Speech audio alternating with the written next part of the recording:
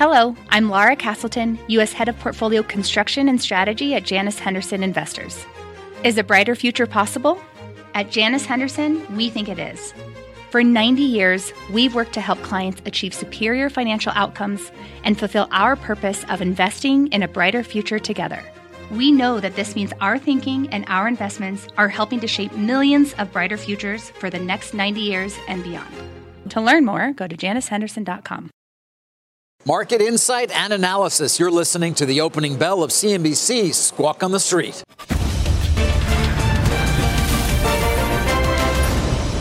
Good Monday morning. Welcome to Squawk on the Street. I'm Carl Quintanilla with Cramer and David Faber as we get ready for a big week. Peak earnings week, obviously. The third of the Dow reports. We'll get a Fed meeting, big tech on Capitol Hill. Our first look at Q2 GDP.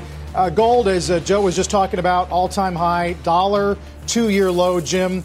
As David Kostin of Goldman last night says, the two-month move in the dollar is a second percentile move going back to 73. Well, look, if you're a stock guy, you're thrilled because we are so tired of hearing on a constant currency basis, This time it could be very big earnings for a lot of companies overseas. Procter & Gamble will do really, really well in this environment. J&J does really, really well. Of course, J&J reported already. Look, I think that the gold run is a combination, yes, of central banks printing money, but also a pessimistic view about what's going to happen with COVID. The stock market has a much more optimistic view of what happens with COVID.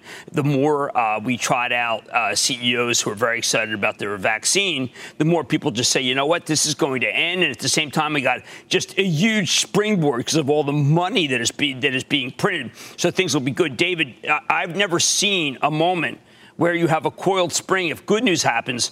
But if we don't get a vaccine, just get ready for another one of these things in a couple of months. Well, I mean, we're looking right now at the board there where we're showing Moderna and the progress, Jim, that they have made towards a vaccine. The news this morning, of course, is that company is moving into phase 3, a phase 3 trial. 30,000 people will be a part of that trial. That would certainly seem to be a continuation of what has been positive news from Moderna and any number of other companies, many far larger and more experienced than that one, in terms of them moving towards a vaccine. But I continue to be concerned of the length. You cannot cut short a phase 3 because you have to have enough people who are exposed to the illness to be able to make a case that this thing's better than the placebo. And I think in order to do that, you have to have 30,000 from J&J, 30,000 from Pfizer, 30,000 from Moderna. We've got a lot of companies. And don't forget, the government likes Novavax. Who the heck knows where that's going to come out? But you're going to have a lot of people walking around and doctors trying to figure out, geez, did they get COVID or did they not get COVID? It's not a simple case. You don't just say, hey, look at this. I mean, these people didn't get COVID over a couple of weeks. It's going to take a long time. And I don't know if people are really ready for how long it's going to take. Yeah. Of course, you got political influences as well, Jim. The administration would love to get this thing in the can. You have people like Merck, Ken Fraser, saying there's undue pressure on pharma to make this thing happen quickly. And Meg Terrell did ask Bancel of Moderna earlier this morning whether or not this phase 3 trial could result in definitive results. Here's what he said. October is possible. It's a really optimistic scenario. It could be November. Again, at this stage, it's impossible for us to know precisely. It will just depend on the event rate, the attack rate of infection. Right. Meanwhile, Jim, he did talk about stock sales. I know you were commenting on that on Twitter this morning, the 10b5-1s. He says not amendable because of company policy, not anything external. Company. OK, well, there's also this thing called the government. But maybe he thinks that there's some sort of commerce clause.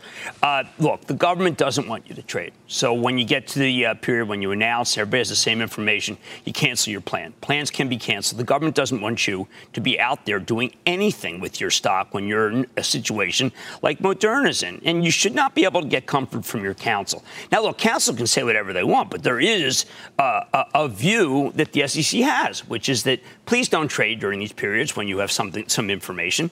And please cancel your plan. You get no comfort if you continue to sell. If you stop, you get comfort, and it's about comfort. And I don't know how they feel comfortable, given the fact that every time I pick up the paper, it's more about them selling than it is about what's going on with Moderna. I also don't like the idea that you can put any time frame on it. October optimistic, then don't talk about October. Just say, listen, we hope to have something by the first quarter. Don't set us up.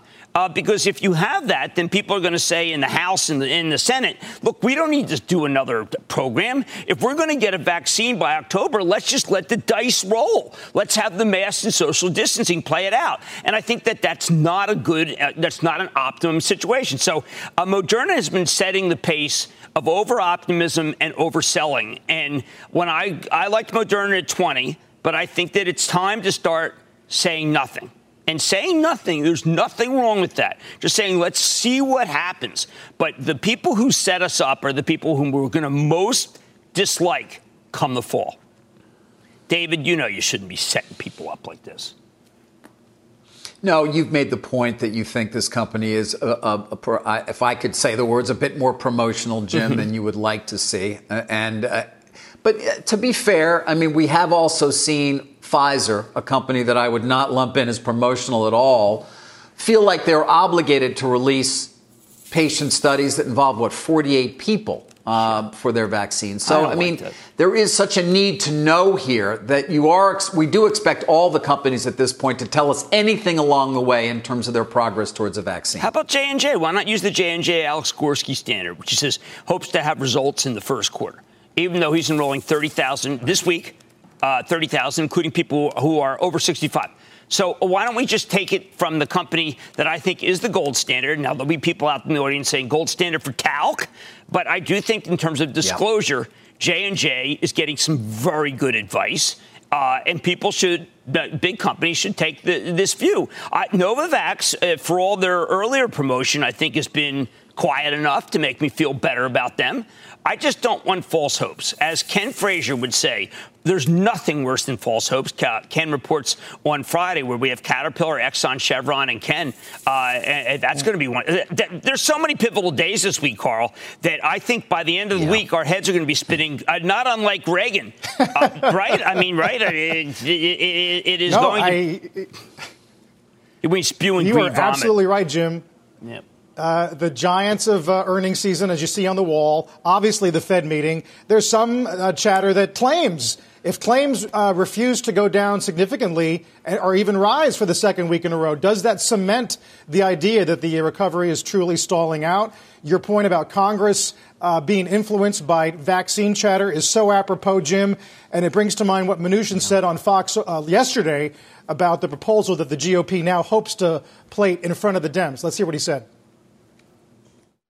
We do have an entire plan. It's $1 trillion. And let me just remind everybody that of the $3 trillion we've already passed, we have about $1 trillion to $1.5 trillion still left to put into the economy. So these are very, very large amounts of money working with Congress to support this. We picked a number that on the average looked okay. But what we've seen is now that we want to have the technical correction and we want to have something which pays people about 70% wage replacement, which I think is a very fair level. So it's not a fixed number.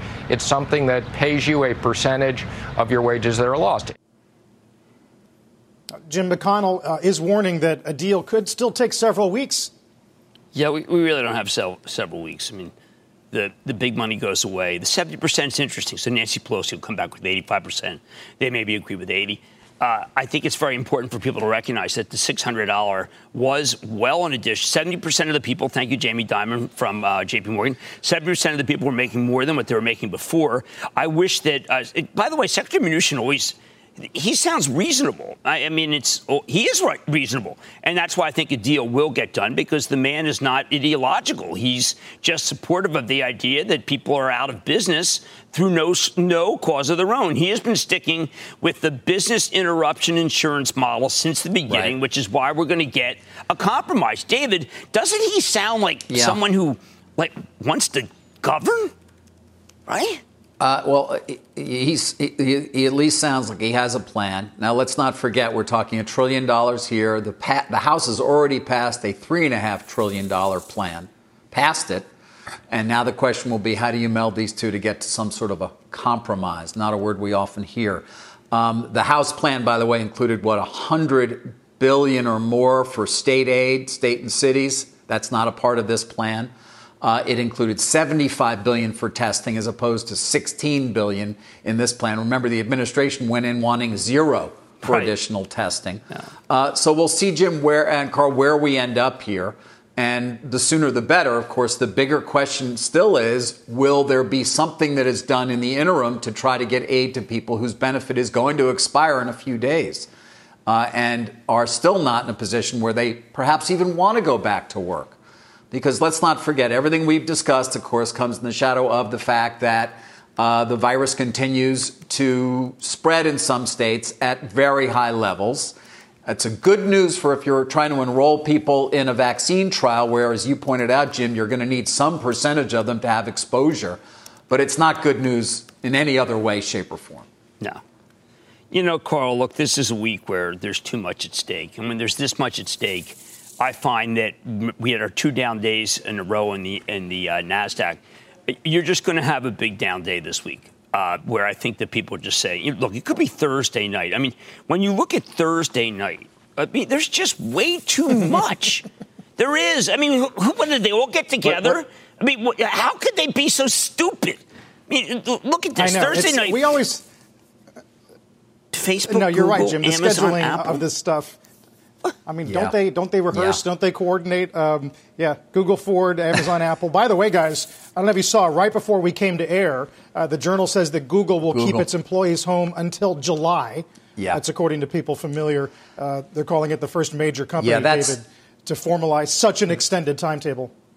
I don't know. Carl, you read that, and it's kind of shocking in some ways, and then in others, perhaps not fully unexpected. Let's not forget, it was Google that closed up its offices before, I think, virtually anybody else. You could certainly say that they have a decent view and the ability to compile a great deal of data, don't they, in terms of trying to understand what's going on. They have a lot of employees who are probably trying to plan for the fall or trying to plan for the full school year without fully knowing if their kids are going to be able to be in school or remote.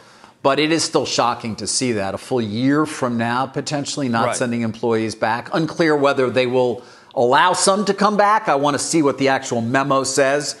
But again, preparing for the likes of another year, Jim. Well, there you are. A year from now, being home. I thought your use of the adverb virtually was brilliant. This is one of the situations where anybody who would raise kids would know that Google is cheating. I expect search to go up in the fall because you can't monitor Google cheating. I mean, it'll really be interesting. I do think that the idea that it's July is very in keeping with my concern that the Modernas of the world are setting us up. I'll take Alphabet. By the way, I think that we see their cloud numbers could be 50% or more. That's Thomas Curry. And I think people are going to start saying, wait a second, did they take share? They take share from Azure? I think that's the narrative. I'm probably going to put that narrative out myself. I really like it. Just kidding. I'm going to wait for the facts. The facts could change. But Facebook, Alphabet, Amazon, Apple, that's a gauntlet.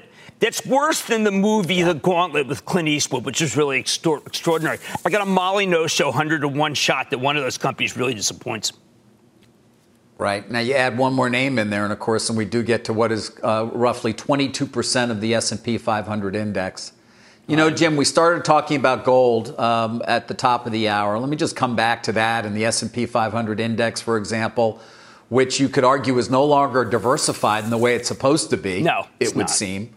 And then this idea that inflation is rearing its head, that printing all this money is resulting in inflation, even if you continue to have a CPI that's 2% or not. There's other areas where we do see significant inflation. And then back to gold and the gold miners, who, by the way, I would mention represent less than 0.2% of the S&P 500. In terms of their market cap. I mean, you get a stock like Barrick Gold, which has been extraordinary. It's the biggest one. It's up 52%. By the way, largest gold mine they have in the world is in Nevada. He pronounces it Nevada, just so you know. That's Dr. Mark Briscoe, but it's in Nevada. And I think that gold is still undervalued on a historic basis, and particularly because, I mean, how much money can you print? Carl, I mean, we don't even care anymore, right? Like, does anyone even care? $3 trillion, maybe it's $5 trillion. Do you remember when it used to be $1 billion they fight over? Yeah, I do. The cover of The Economist this week is just 2 words: free money. And that's a global story, Jim. Free money. They're giving it away. All around the world. 1,200. How come I haven't seen any of that? That's crazy. Hey, by the way, David, your friend Stefano Pessina just stepped down from Walgreens. So really? From Walgreens? Maybe that stock can go up. All right. He's been super. We'll get to that news. Yeah, we'll get to that, guys. Obviously, we mentioned the earnings of the week. We're starting out with Hasbro and Albertsons, and we'll talk about those with the CEOs later on this hour. Tons of upgrades, price target increases for Amazon, double upgrade of Biogen, American Airlines. We'll get to all of it when Squawk on the Street comes back. Let's get straight to the point. You want to grow your portfolio to fight rising costs of inflation or pay off your debt, or anything standing in the way of you and financial freedom, right? Yahoo Finance, our sponsor today, can help.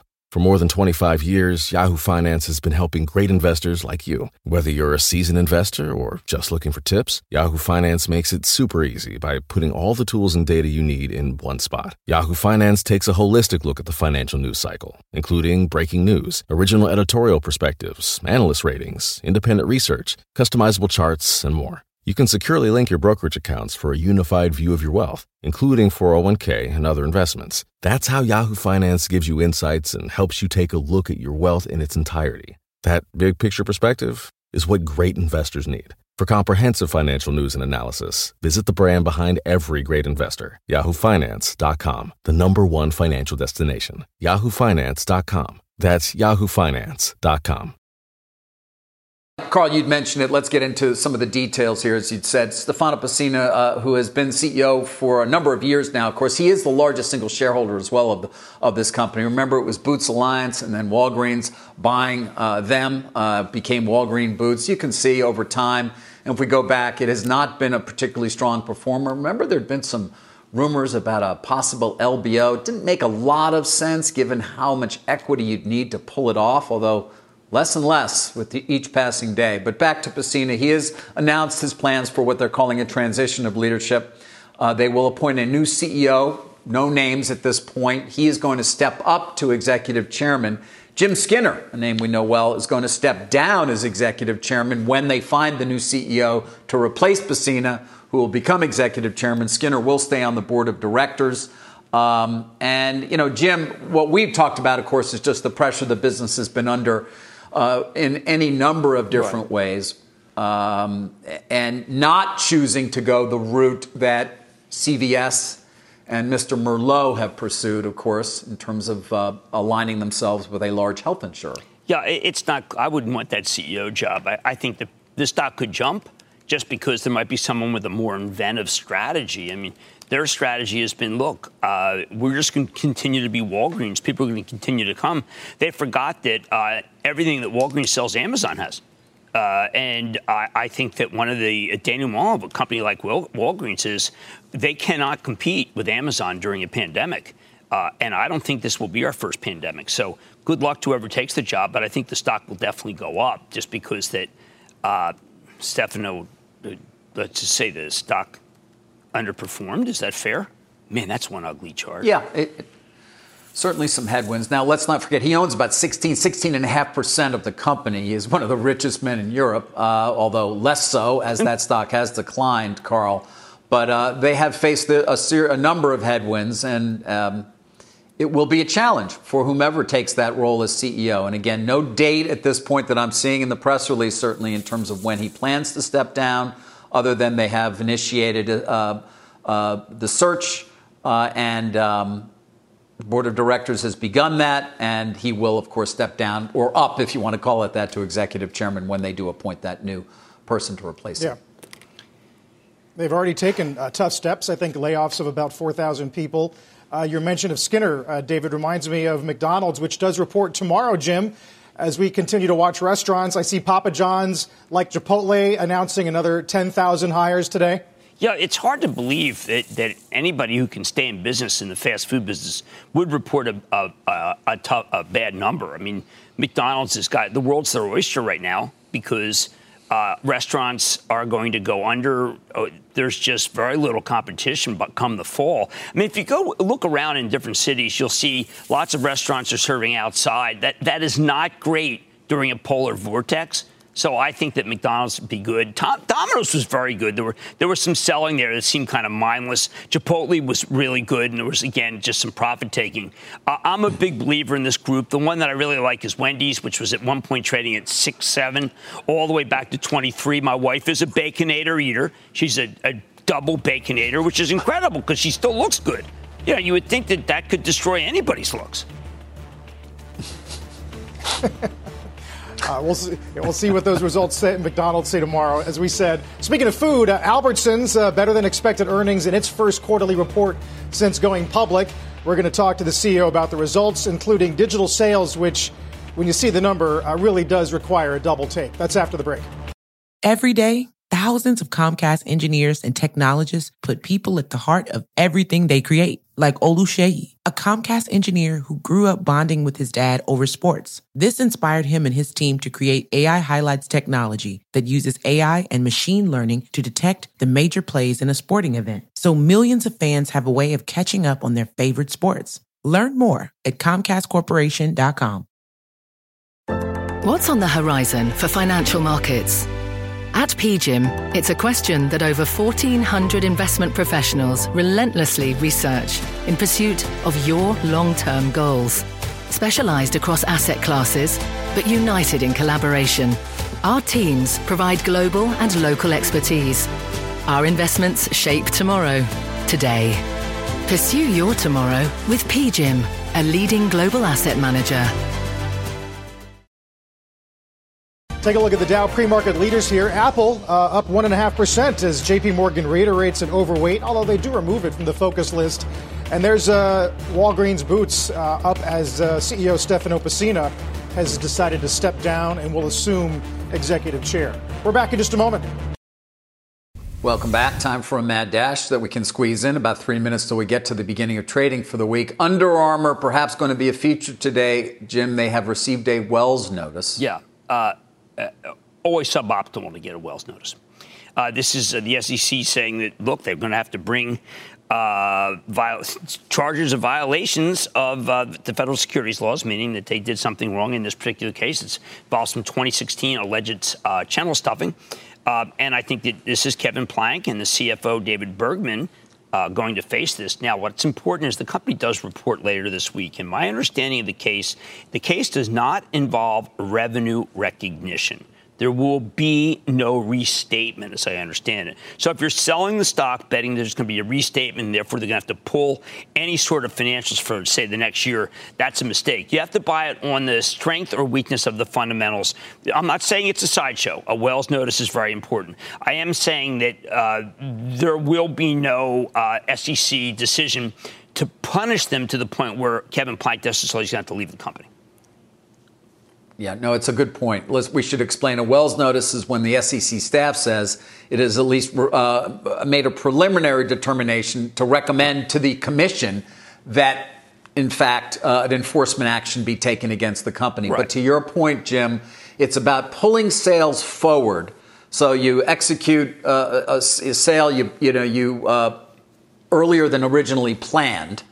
And it does have obviously it's done to make a quarter look better than might otherwise have. But overall, it doesn't affect how many sales really took place over a longer period of time. Exactly. And I think that people have to recognize that they had this really long streak of up numbers and they wanted to maintain it. I think that what the SEC may be off base on is that Mark Parker decided to destroy Under Armour. That was a conscious decision. They lowered prices on a lot of their stuff. It was not anti-competitive. Nike had every ability to do that, but also because it didn't get cold. And Kevin Plank had the absolute wrong inventory for not being cold. And he had SKUs. I mean, he was making shirts, he was making pants, he was making shoes, he was making some sort of weird thing that you wrap around your chest to be able to measure how you're doing. They were off the reservation. So it really did hurt them. What matters is that they're in a very competitive category, and they kind of missed being Lululemon, and they couldn't take on Nike, which is too big. Nike's a colossus. I like Nike here at 98. I like Lulu. Yeah.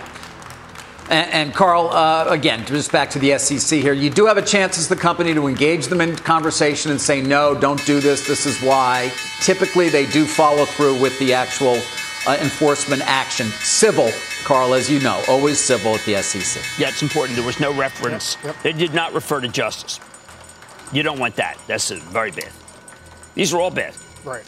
Well, watch that, guys. Obviously watching Under Armour. There's the look at the opening bell and the S&P heat map. Jim, we were just talking about the earnings calendar and how crowded it is this week. Now there's word that Facebook is moving from Wednesday night to Thursday night. I just got that, too. So Thursday we'll get all the biggies, Facebook, Alphabet, Amazon, and Apple. Well, I guess maybe because they got to be down there at Washington, and maybe Zuckerberg's got to testify at the same time he's supposed to be on the call. But that does heighten the look. This is one of those weeks where you got the Fed on Wednesday. It'll be non-event, but but people will still be focused on it. Obviously, you have Amazon, which will not guide good numbers because that's not their style. You have Facebook, which will say that they have to spend a lot more money. You'll have Apple, which won't talk about 5G. It is really one of those weeks where you will not get what you want in terms of forecast. You may get what you want, but how does Amazon say that it's going to get even better? How? I mean, people didn't leave their home. They're starting to go out a little more I sense that this quarter is one where Amazon just has to say, look, we're doing really well, but they can't forecast big, and yet the price target increases this morning are putting too much pressure on the stock. I don't like that. It's not what you want as a shareholder. Wedbush goes to 3,500. Telsey goes to 3,600. Wells goes to 3,600.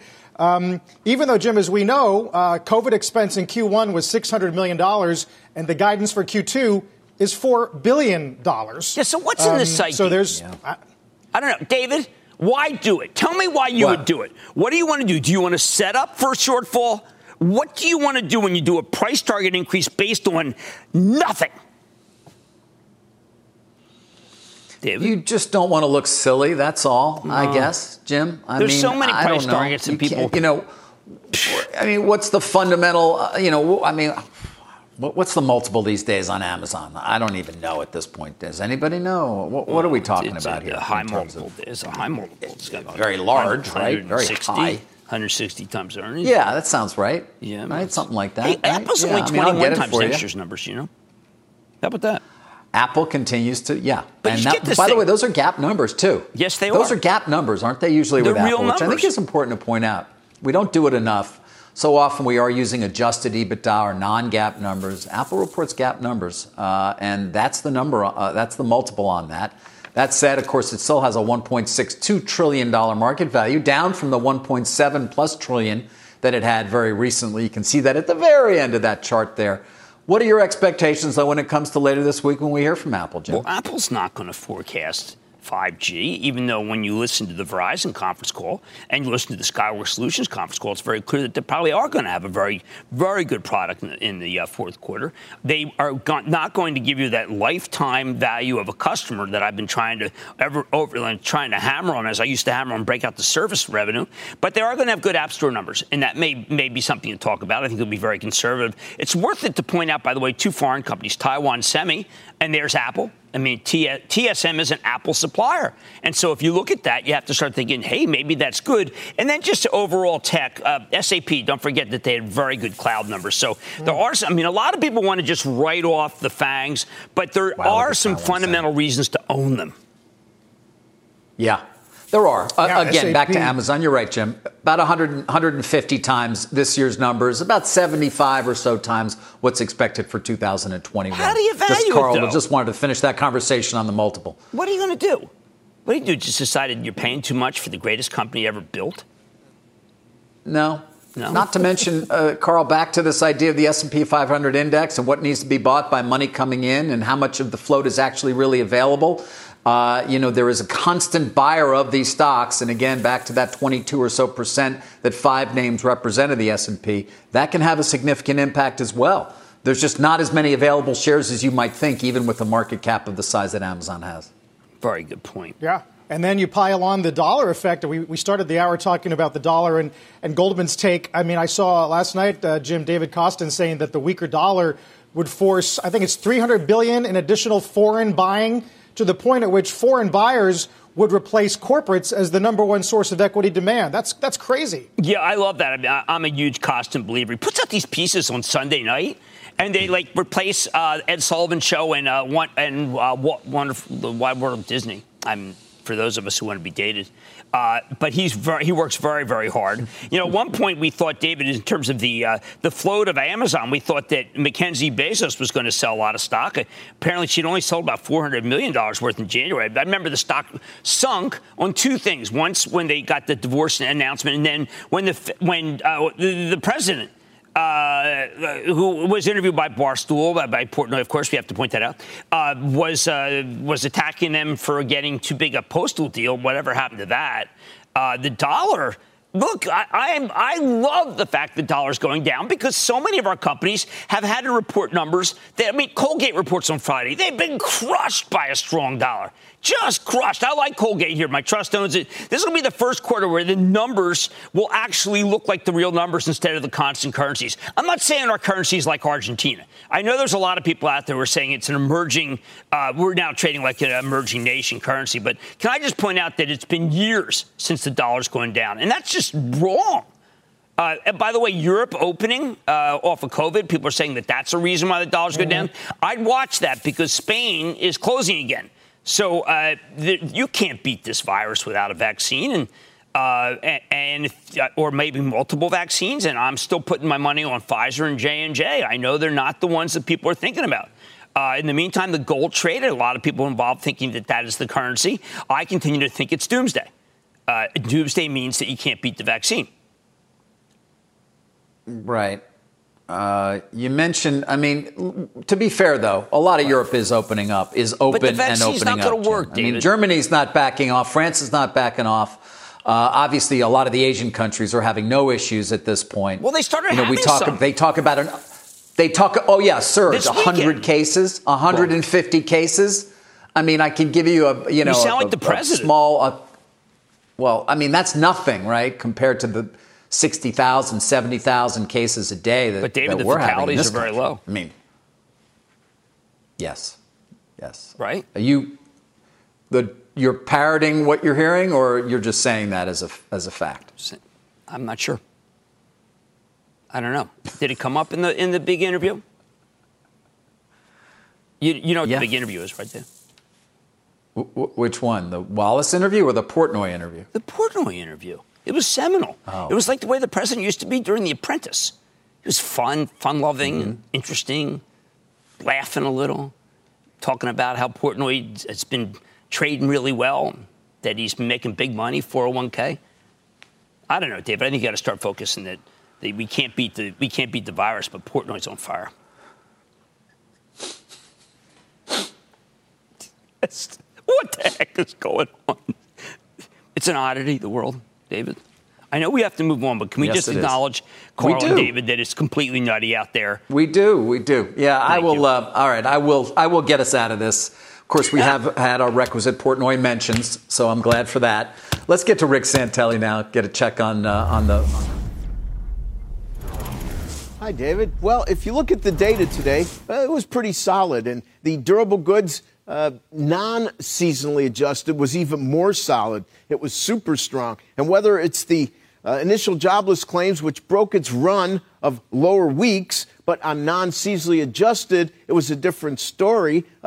Non-seasonally adjusted data is getting an extra look these days because so many aspects of the economy cannot be adjusted to normal seasonal conditions. If we look at a two-day chart of 10s, Thursday night, Friday morning, around 3 a.m. Eastern, you see that the 10-year note yield traded 55 basis points, lowest intraday since the 9th of March. Open the chart up. The 9th of March is our low yield close at 54. We keep getting ever so close, and we continue to see good flows. It really is just a matter of time, so say traders, especially as we get some more volatility showing up in the equity space. If you look at a two-day of the dollar index, foreign exchange has been the front page story on many traders' agendas of late. Two-day dollar index, we've lost 1 penny just since the last session, as you see there. And if you open it month to date, it hasn't been a very good July for the dollar index. It's been a very good July for the euro currency, which makes up over half the value of the dollar index. And the story is a little bit about both. The issue of shared debt and some of the progress they've made on a federal-type overlay in the European Union is a big deal for the euro. Shared debt is a real big deal for the value of the euro currency. But much of what we're doing and all the debt that's added on is a real deal buster for the dollar. And ultimately, it's not going to be good for the euro currency either, but they're on a bit of a different timeline. Finally, let's open the chart up all the way back to the last time the dollar was at these levels, and you're basically talking about July of 2018. And then overlay a gold chart on top. And obviously, gold is the second biggest story today as it gets ever closer to $2,000. And what you see here is how they so de-linked as of late due to coronavirus. And that really is the big story. Carl, Jim, David, back to you. All right, Rick, thank you very much. We're getting some confirmation on reports of a positive COVID case at the White House. Let's get to our Eamon Javers. Hey, Eamon. Yeah, Carl, that's right. The White House now confirming reports that Robert O'Brien, the national security advisor, has tested positive for COVID-19. The White House putting out a statement saying he has mild symptoms and has been self-isolating and working from a secure location off-site. The White House says there is no risk of exposure to the president or to the vice president. The work of the National Security Council continues uninterrupted, the White House says. Now, Carl, the question here is going to be, when did Robert O'Brien, who is an official with close contact with the president on a regular basis, last meet with the president? We know that the two men were together at Southern Command on July 10th, and we know that Robert O'Brien traveled to Europe in the middle of July. What we don't know is when the last time the two men had contact and whether that was before or after this positive test. We don't have a date yet on the positive test for Robert O'Brien, the national security advisor, but obviously worrisome news given his close relationship with the president. The White House, though, saying, Carl, there is no risk of exposure to the president here. Back over to you. All right, Eamon, thanks for that, Eamon Javers. When we come back, we'll chat with Albertsons, their first earnings report since going public a month ago. A live interview with the CEO. Shares down about 4% as the Dow's roughly flat on this Monday morning. Don't go away. Supermarket chain Albertsons out with its first earnings report since the June IPO. Stocks moving lower this morning, just shy of 4%. Joining us in a first on CNBC interview this morning is Vivek Shankarang, the CEO of Albertsons. Vivek, welcome back. Good to see you again. Hey, good morning, Carl. Good to see you again. Adjusted EPS was ahead. Comps up 26.5, digital 3x. I wonder why you think the shares are reacting the way they are. Certainly the guidance was not as specific as maybe some had hoped. Yeah, it's difficult to give guidance in this environment, Carl. We have our earnings call next after I finish up here. We'll be talking to analysts and investors throughout the day, so I'll have a better sense for what concerns, if anything, they might have. But we feel incredibly good about the quarter, everything we've accomplished in this difficult time. And those numbers are leading. I mean, in the sense we're gaining market share and getting great flow through in the P&L. Gross margins near 30 in a obviously business that is famous for weak margins. Are promotions essentially disappearing because of the stability of demand? Carl, it was, if you go back earlier in the year, fiscal year, say March, April, May, we had to cut down those promotions because you just didn't have the supply you needed to do it right. And you never want to disappoint a customer with a great promotion. Now, as we went into Memorial Day, you bring back those promotions. And as we get into the big holidays, you bring back those promotions, which is exactly what we're doing.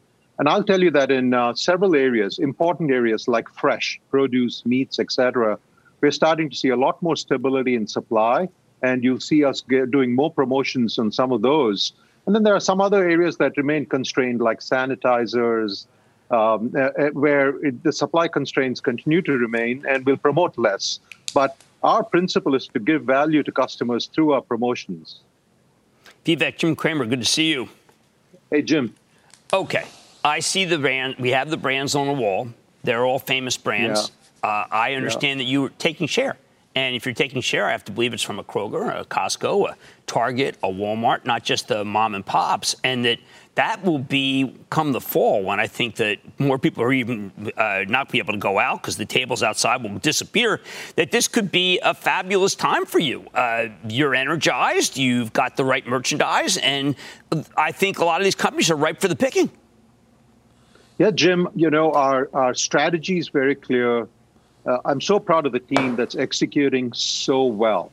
And you have to think about what's changed. Customers are eating a lot more at home. And when you eat at home, fresh food matters a lot. You want the best produce. You want your choices of meat. You want to have everything in a store that you can cook everything you need at home. And that plays to our strengths. We put a lot of energy over many years building those capabilities, and that plays to our strengths. And I hope things get better for the country around this virus in the next several months. But as long as people continue to eat at home, you'll see elevated sales in grocers like us. Now, Vivek, I came out pretty strongly on Mad Money, talking about how there's a grave mispricing here. Not a lot of pure supermarkets out there, and we've seen Kroger just explode because they've got fresh. You've got fresher. And maybe it's just because there were two times that you tried to come public, which wasn't you, third time a charm. But this thing could be radically mispriced versus the competition. I like to think so, Jim. And, we believe in consistency in performance. And I take a long-term view in all this. And if we do the right things for the customer, keep our associates excited and happy, and we do the right things for them, things will work through. It'll flow through. One of the things you saw in our release is the flow through in our P&L, which is so robust. And that talks to me about the health of the business, not just the performance, but the overall health of the business. Our e-commerce business is growing too, tremendously. Again, it's about the health of the business. So in the long term, I feel it will get to the value that we deserve. Well, Vivek, talking about that long term, how much of what you're seeing now as a result of the virus is sustainable in your business after the pandemic passes? I think that's got to be one of the key questions investors are trying to answer. Yeah, David, there are elements of the business that are around performance. So, it's hard to, in this environment, you really cannot look at just the absolute numbers and be comfortable. You've got to look at relative numbers. And the relative numbers give you like market share, and that gives you a sense of how you're performing versus the others. And so that is good. And so I take from that our strategy and execution are sound. Now, let me talk a little bit about the long term. If you go back in history, consumer behavior shifting from in-home to out-of-home changes very slowly. I mean, it changed maybe 60, 70 bips a year of share over 10 years. And when there's a sudden change like this, and by the way, remember that was without a virus, without work from home policies, with the best economic conditions we've had in a long time. And so my belief is that that transition back to away from home will happen slowly. Even if it happens at the rate it did in the past, there'll still be a lot more in-home consumption. That's at least, unless something dramatically changes, that is our ingoing assumption. COVID-related expenses to protect the front line, $615 million in the quarter, Vivek. Is that a number that is repeatable quarter after quarter from here on out? There are two parts to that expense, Carl. One is what we call depreciation pay. And when you remember back then when there was a shelter in place, and when there was shelter in place, our associates came to the store every day. And we appreciated that. And we gave them the extra pay to do that. Now, there's other parts of it that are related to cleaning, protections with the plexiglass, and things like that, a lot of it is a one-time expense. And then there are some added expenses for cleaning every day so that we keep the stores incredibly safe for our associates and our customers. Now, that will continue as long as we have this virus in place and as long as there is some degree of concern around safety. And as we get comfortable with safety, a vaccine, some of the discussion you had earlier, those costs will come down. So we feel, and we have the volumes to support those costs as we go into the next several months. Finally, I'm thinking back to CPI last week. I mean, food inflation by some metrics, you got to go back to the 70s to see numbers in this ballpark. Is that something people should get used to? I think while the supply challenges are there, Carl, I think you'll continue to see inflation.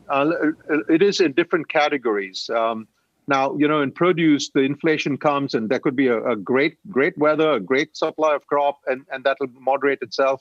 But in general, I think the supply-demand are not balanced well enough.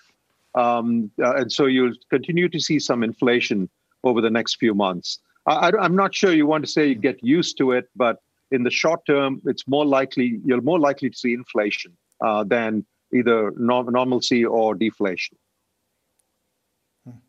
Vivek, nice to have you on your first report post-IPO. Thanks so much. We'll hopefully talk again soon. Thank you all. Take care. Vivek Shankarang of Albertsons. When we come back, we'll talk to Hasbro, Brian Goldner, on the company's earnings miss and where COVID fits into the big picture. Shares about a 1-month low this morning. We're back in a moment. On a day where gold hits an all-time high, 1941, there's the look at the S&P gainers led by Newmont. Close behind is Biogen, double upgrade today over at Morgan Stanley to overweight. We're back in just a moment. Don't go away. Let's get to Jim and stop trading. Hasbro, a great company, but hobbled by a bunch of factories that had COVID problems. And also, of course, people aren't shopping as much. They do have a booming e-commerce business, but I wouldn't write the company off. It just, I think a lot of people felt with Monopoly and a bunch of other home games that have been doing really well because of COVID that they might have an upside surprise. So they did not, and instead they went the other way. It was not China factories. Those factories are producing 55% of their business, of their toys are from China. So keep that in mind. I have Mattel on tonight, and we got to see Mattel's got Barbie didn't do as well as I would have thought. Again, I would have thought that when you're stay at home, you do those things. Liam Griffin, he did a great quarter, Skyworks, but it wasn't enough. It's never enough. It's never enough. And then Kevin McCarthy, we will take the leader because we did have Nancy Pelosi on last week. Let's hammer out a deal, get people so that they aren't starving. That's one of my predilections, against starving. Yeah. Well, some flash heads this morning that we'll get the Republican proposal at 4:30 today, Jim. So we'll watch for that. And I guess you've noticed on Twitter that MLB season is looking a little wobbly here with Marlins, Orioles canceled. Yeah, the dugout hotspot against I guess we'll wait for the Phillies. They played the Phillies this weekend. We won yesterday. So I guess we're 1-2 for the year. That may be it. One sad note. Hearts go out, and that's what people tell you. But instead, I'm going to say something. I loved Regis Philbin. Okay, I loved Regis. He loved us. He loved our network, and he will be missed. He will. He was a former NBC page, Jim, and he would still, even in recent years, he would come to 30 Rock and help the Page program celebrate anniversaries and pose for pictures. Just an amazing man. Who was he that he never lost his humility? What a guy. You've been listening to the opening hour of CNBC's Squawk on the Street. This podcast is supported by FedEx. Dear small and medium businesses, no one wants happy customers more than you do. That's why FedEx offers you picture proof of delivery, packageless and paperless returns, as well as weekend home delivery to 98% of the U.S. on Saturday and 50% on Sunday. See the FedEx service guide for delivery information. FedEx Ground service is also faster to more locations than UPS Ground. See what FedEx can do for your business. Absolutely, positively FedEx.